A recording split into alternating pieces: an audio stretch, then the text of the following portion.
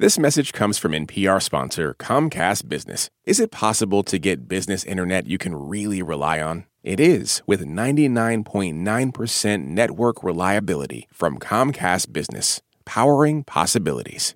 You're listening to Shortwave from NPR. Hey, Shortwavers, Emily Kwong here, and today on the show, we have a big story about something very, very small. I'm talking about seeds. NPR's Ruth Sherlock first planted the idea with us. Oh, Emily, you didn't. I did for you, Ruth Sherlock. I would. Hello. Hello. So, Ruth, you, as a correspondent, cover parts of the Middle East for NPR, and a lot of your reporting has focused on the ongoing civil war in Syria. And I understand that is the context we need for your story today. Exactly. So now the government has taken back much of the country, but there is still fighting going on, and more than 500,000 people have been killed. More than half the country's population has been displaced by fighting. The conflict has destroyed whole cities, and life there has been just terrifying. Usually in the war, you have to be very careful in moving here and there. Rafat Azor was working in Syria until the war made that impossible. He's a researcher who breeds varieties of barley for an organisation called, and it's a mouthful, the International Centre for Agricultural Research in the Dry Areas, or ICARDA. He's worked there for over 40 years. What can I tell you?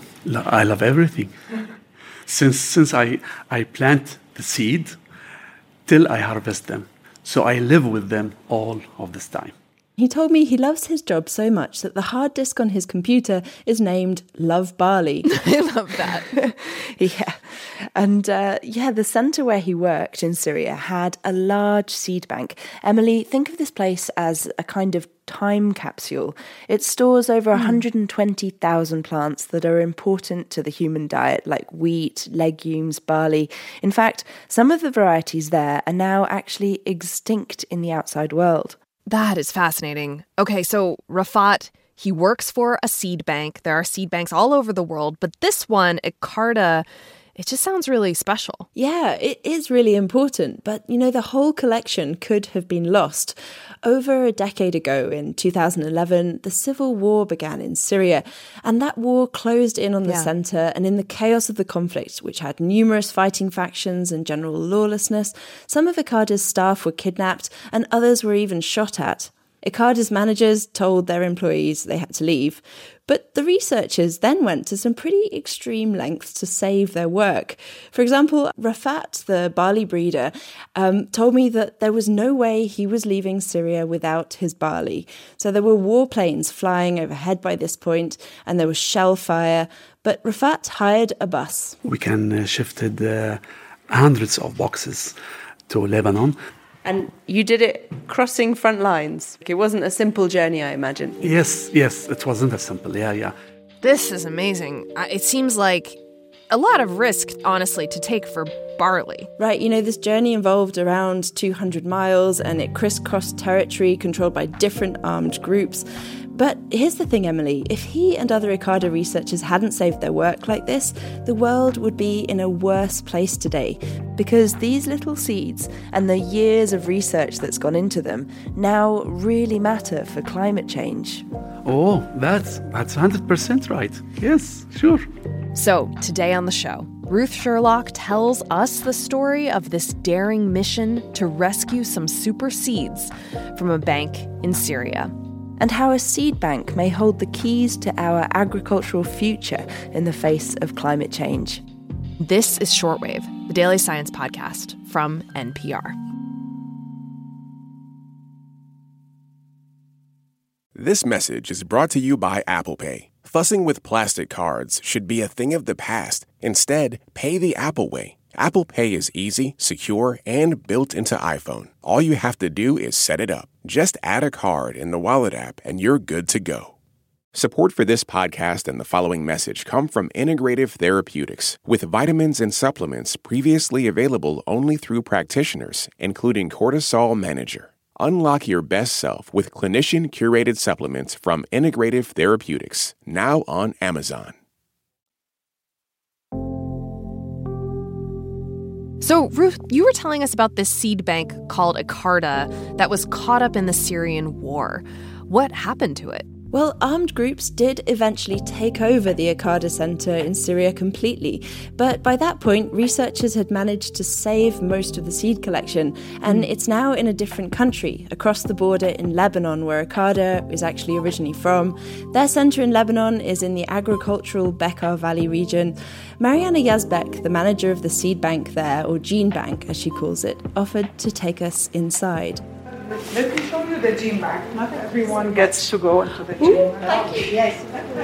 It's like a giant walk-in fridge, and it's minus 4 degrees Fahrenheit. There are these rows and rows of sliding metal racks that are filled with small aluminium bags with seeds inside.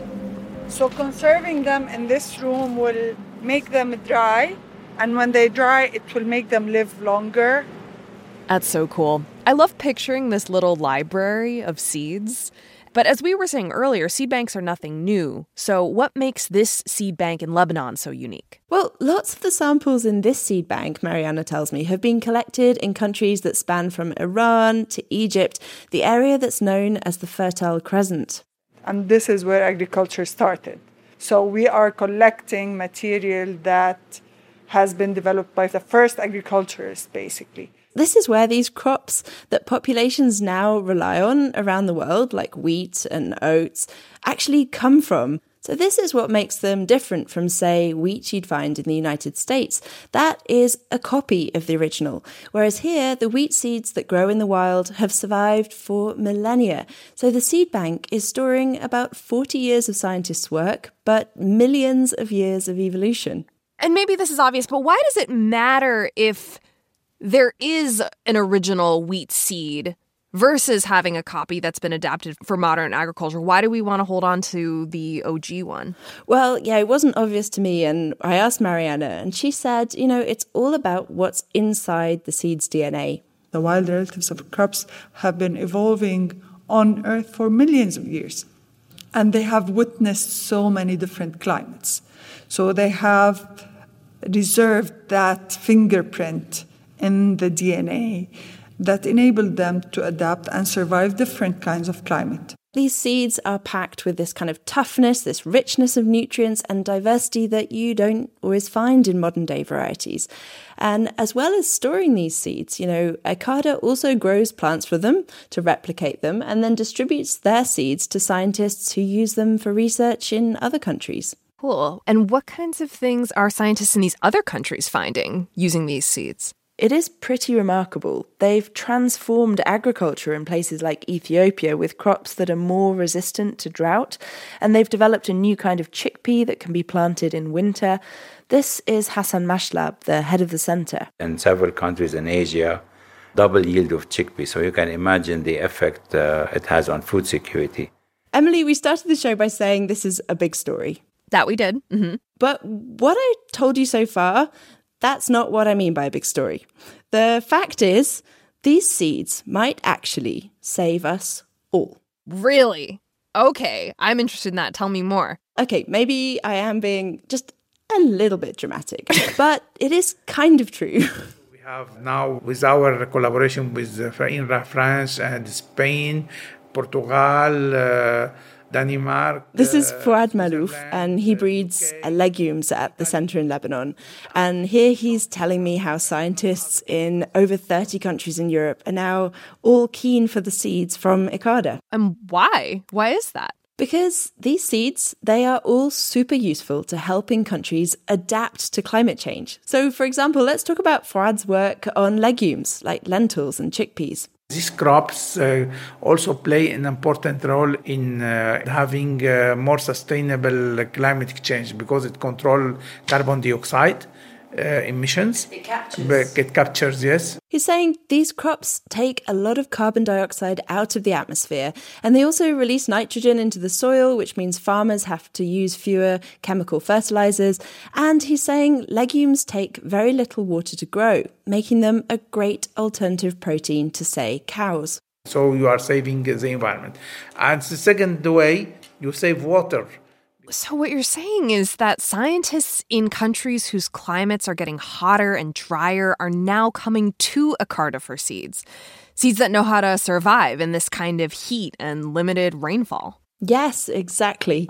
And these seeds are now being sought after all over the world. I am Dil Tavaraja, and I am a professor here at the Clemson University, South Carolina, USA. So Dil has worked with Acarta researchers and Acarta seeds for over a decade. She explores ways to improve nutritional content of lentils, and she extracted genetic material from these lentil plants that she got from Acarta, and then her team used those to breed crops that contain these low digestible carbohydrates or prebiotic carbohydrates. And these compounds can help regulate your weight by improving your gut. And she says these carbohydrates are not only good for human health, but also for the planet. So when you grow in a stressful environment like high temperature or low rainfall, or in a winter conditions, these raffinose, oligosaccharides, and the sugar alcohols act as humectants, and they save the plant from freezing or save the plant from drying out. That's impressive. Yeah, she's saying that the plant becomes more resilient, which matters because climate change is making growing seasons more unpredictable. And these seeds from Acarta, though, are exciting because they are actually able to withstand this new weather. In fact, she's now planting legumes in South Carolina in the winter, which is the first time that she's actually managed to plant these crops in this state. And this is because she's actually taken genetic material from Acarta, and these seeds have made these plants sort of less susceptible to things like fungal diseases. She says this is being replicated now across the American South and in some other places. So now Florida, Tennessee, South Dakota, South Carolina, North Carolina, Virginia, all these places, they are introducing legumes into their crop rotation. The influence of Acarta has just spread. And spread and spread and spread. And you know, this is just one example of Acarta's impact on the US, though. There are others. One other notable case is a wheat seed that was collected by Acarta in Iran is now saving farmers in the US tens of millions of dollars because it's resistant to the Hessian fly, this pest which is now thriving in these warmer temperatures. Ruth, this is fascinating. Just the ways that this could help food security in the US, the spread of Acarta throughout the world. And it's interesting to listen to you talk about this because in the past, we've heard stories about crops that have been genetically engineered by humans or developed for massive industrial agriculture, and that can boost crop yields. But yeah, they're incredibly susceptible to pests and changes in weather. And it sounds like these seeds are the opposite. It's not engineering the plants, it's going back to their origins. Like evolution made them naturally more resilient and potentially helpful to industrial agriculture at the scale we do it now. Exactly. You really nailed it. So look, most of the experts I've spoken to are saying, you know, you can't and you probably shouldn't completely do away with industrial agriculture because human populations are growing at such a rate that it's needed. But they say these seeds, the wild origin species of these crops and varieties from early agriculture also offer incredible richness and diversity. And this is Mariana Yazbek's point, you know, the manager of the Acarta Gene Bank in Lebanon. She thinks it's this diversity that's actually what's going to help us adapt to this rapidly changing climate. These seeds, they hold so many secrets, if you like, so many answers in their DNA. And there are still thousands of seed varieties in that gene bank that haven't been tested. So these discoveries so far, they're pretty epic, but they might be just the beginning. A big, epic tale about seeds. Ruth Sherlock, thank you so much for coming on the show and bringing us this reporting. Thank you so much. If you have the seed of an idea that you want us to water, send us an email. We're at shortwave@npr.org. This episode was produced by Liz Metzger with help from Margaret Serino. It was edited by our managing producer, Rebecca Ramirez. Britt Hansen and Anil Oza checked the facts. Our audio engineer was Joby Tanseko. Special thanks to Jawad Ris-Allah, who helped produce this story in Lebanon. Brendan Crump is our podcast coordinator. Our senior director of programming is Beth Donovan. And the senior vice president of programming is Anya Grundman. I'm Emily Kwong. And I'm Ruth Sherlock. And thank you for listening to Shortwave, the daily science podcast from NPR. This message comes from EarthX. This April, the EarthX 2024 Congress of Conferences is the sustainability summit you won't want to miss. 5 days of conferences covering the built environment, the natural environment, e-capital, oceans, and conservation. EarthX brings together business executives, nonprofits, and educators to engage in powerful conversations about energy, tech, media, and beyond for one important mission: protecting the planet. Please join them and register at earthx.org. At this year's Oscars, Oppenheimer took home the award for Best Picture, Emma Stone and Robert Downey Jr. also picked up wins, and Ryan Gosling brought the Kenergy. For a recap of all the highlights, listen to the Pop Culture Happy Hour podcast from NPR.